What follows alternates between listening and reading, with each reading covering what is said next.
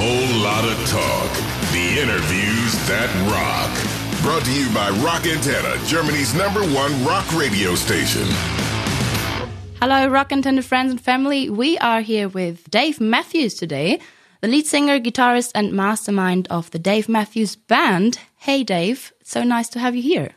It's very nice to be here. Thank you for taking some time. Oh, thank you for having me.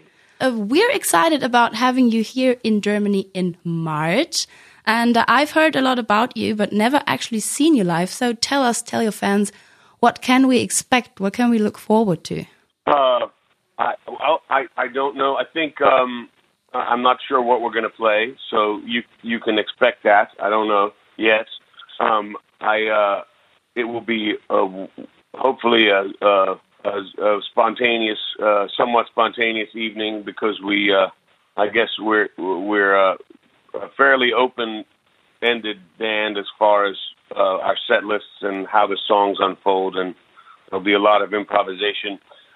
We have a new member of the band named Buddy Strong, who's playing keys, and everyone's pretty excited about how we're sounding. So hopefully it'll be the best show that we've ever played. Maybe that's the plan. I think that's a good plan. So you've already said, like, the whole improvising. How does that work? Because when I play music, I play to notes and, all in order. How does that work? How many people are there on stage, and how do you do that? Well, I think when I was studying music, when I came up playing music, it was sort of more than notes and learning to play songs or learning to play pieces of music. But when I was listening in whether it's some a lot of African music or some folk music, and then when I got into jazz, this is how I met a lot of the guys in the band. I got really into the improvisational thing, and so the music we play, I don't think is jazz, or I don't think it would be. Certainly, a critic wouldn't say it is. But all the guys that play in the band everyone's jazz players, and it's just the kind of music and the songs we play that maybe make it, at least at first glance, not seem that way. And so, I think when you have a structure, you sort of have an agreed structure of an agreed set of chords or an agreed key that everybody's playing in, and then it's pretty open. You have a melodic structure that's there, but besides that, it's pretty open. And so I sort of feel like in some ways I hold the middle together with a song, and then everybody else just goes insane. But also with the amount of time that we've played together, there's times when we stick very more stringently to an arrangement, and there's other times when it's more like falling down the stairs or falling down a mountain, and that's a lot of fun. And maybe sometimes, if you're lucky, it feels like flying. I hope that explains something. It's a little bit like freedom, I suppose. Everybody knows how the music goes, so then everybody just wanders off. Nice. Freedom in music form, basically, then. Yeah, I think so. Sounds good. Sounds really good. How many instruments are going to be involved? So there's 7 of us on stage now. There's and then some people play more than one.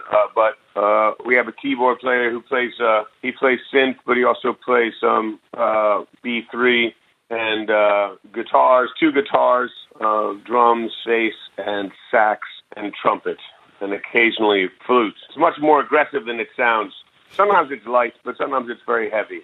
I think the band is sounding as good as it's ever sounded. But the openness that everybody has to what happens means that, you never get the same show twice, which makes it much easier for us to keep doing it. Otherwise, we might get bored. Yeah, I get that. It sounds very promising. So, looking forward to that.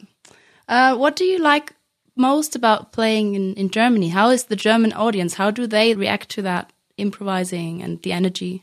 Well, I think the German audience I think it's I don't know if the right word is cultured, but it's nice to play in different places where people listen to music in different ways, and where when we play in Germany, it feels as though the audience is listening a little more carefully than they do in other places. You know, some places in Portugal, it's like everybody in the whole place is part of the band, you know, and everybody's singing and jumping up and down. And I'm sure that's the case maybe in some bands in Germany or when you're playing a festival. But also it seems that the audience is paying attention in a different way, and so it makes us play differently when it seems as if the audience is paying attention.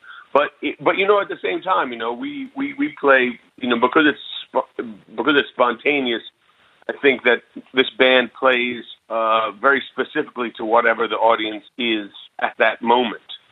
So if the audience is very quiet and very attentive, then we have more room to be dynamic. If the crowd is screaming the whole time, then you have to it's a little more of a competition. But I think there's still value in both, you know. One is a riot and one is more peaceful, but that doesn't take away from either of them. But it's very exciting to come to a place where people are paying attention. Mm-hmm. Well, the Germans do have a love for detail, so yeah, I know that. Exactly, that's it. A love for detail. There's a lot of details. There's going to be a lot of details. Well, yeah, but at the same time, like, jam rock is extremely popular in the US. I mean, you're very successful. You're I think the biggest jam rock band in the US, and also, of course, there's Grateful Dead and Fish. And I have a feeling that in Germany or in Europe in general, it's a bit slower, right? Do you feel like that as well, or is it just an... I think so. I think maybe, you know, we haven't, the way that our fan base in the States has worked is the way our audience has evolved is because we just play here all the time because this is near to our home. But then, you know, it's different. It's funny. I think that sometimes depending on the band, I sometimes think that the term, which is it's an American term, that jam rock, it's a term that sort of describes anything that doesn't fall into a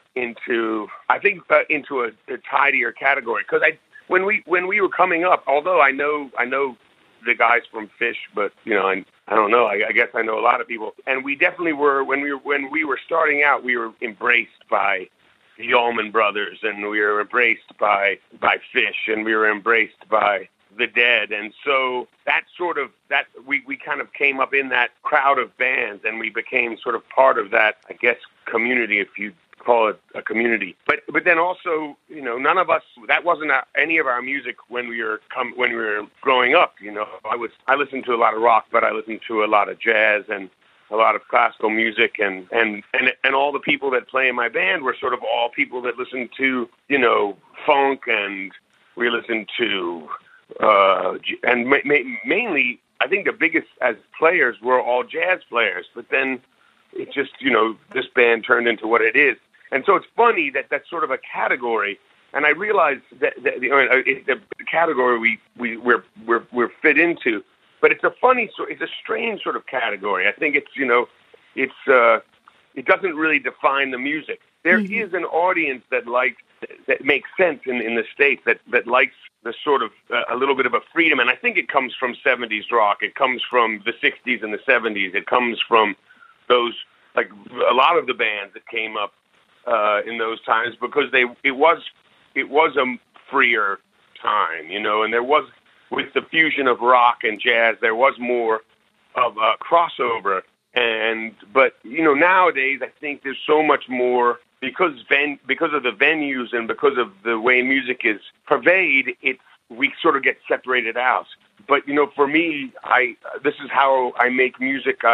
We're lucky to have an audience that will listen to us, and we always want to play for a new audience. And I think, you know, whether it's a smaller audience in Europe or a bigger audience in the U.S. or in South America, it doesn't really matter as much as when you get into the room. I think that's when music happens. And maybe if we were in Germany more than once every few years, maybe we'd have a bigger audience. But maybe not. I don't know. Maybe that's just the way I look at it. I think the way we play music is a little bit infectious, and it's a lot of fun, and that's hopefully what people will feel when you walk away from the room, walk away from the show. All right, so time's up, unfortunately. So last thing, do you think we all need more jam rock in our lives to celebrate diversity and freedom together? Oh, I don't know. I think I don't know what we certainly need anything that's going to help us celebrate diversity and free exchange of ideas. I don't know if jam rock is the solution. I think good music is a good cure. It doesn't matter what kind of music it is. I think good music is what matters. So I don't care if it's jam rock or jazz or it does. I don't think that part of it makes any difference. I just think as long as it's good music, that's up to interpretation.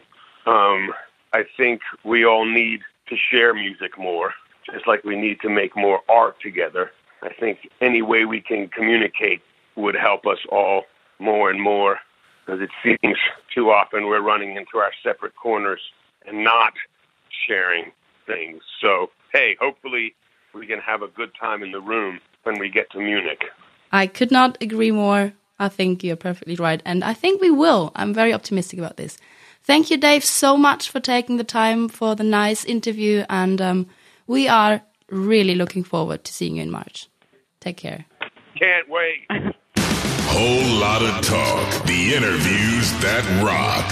Subscribe to our channel for more rockin' podcasts.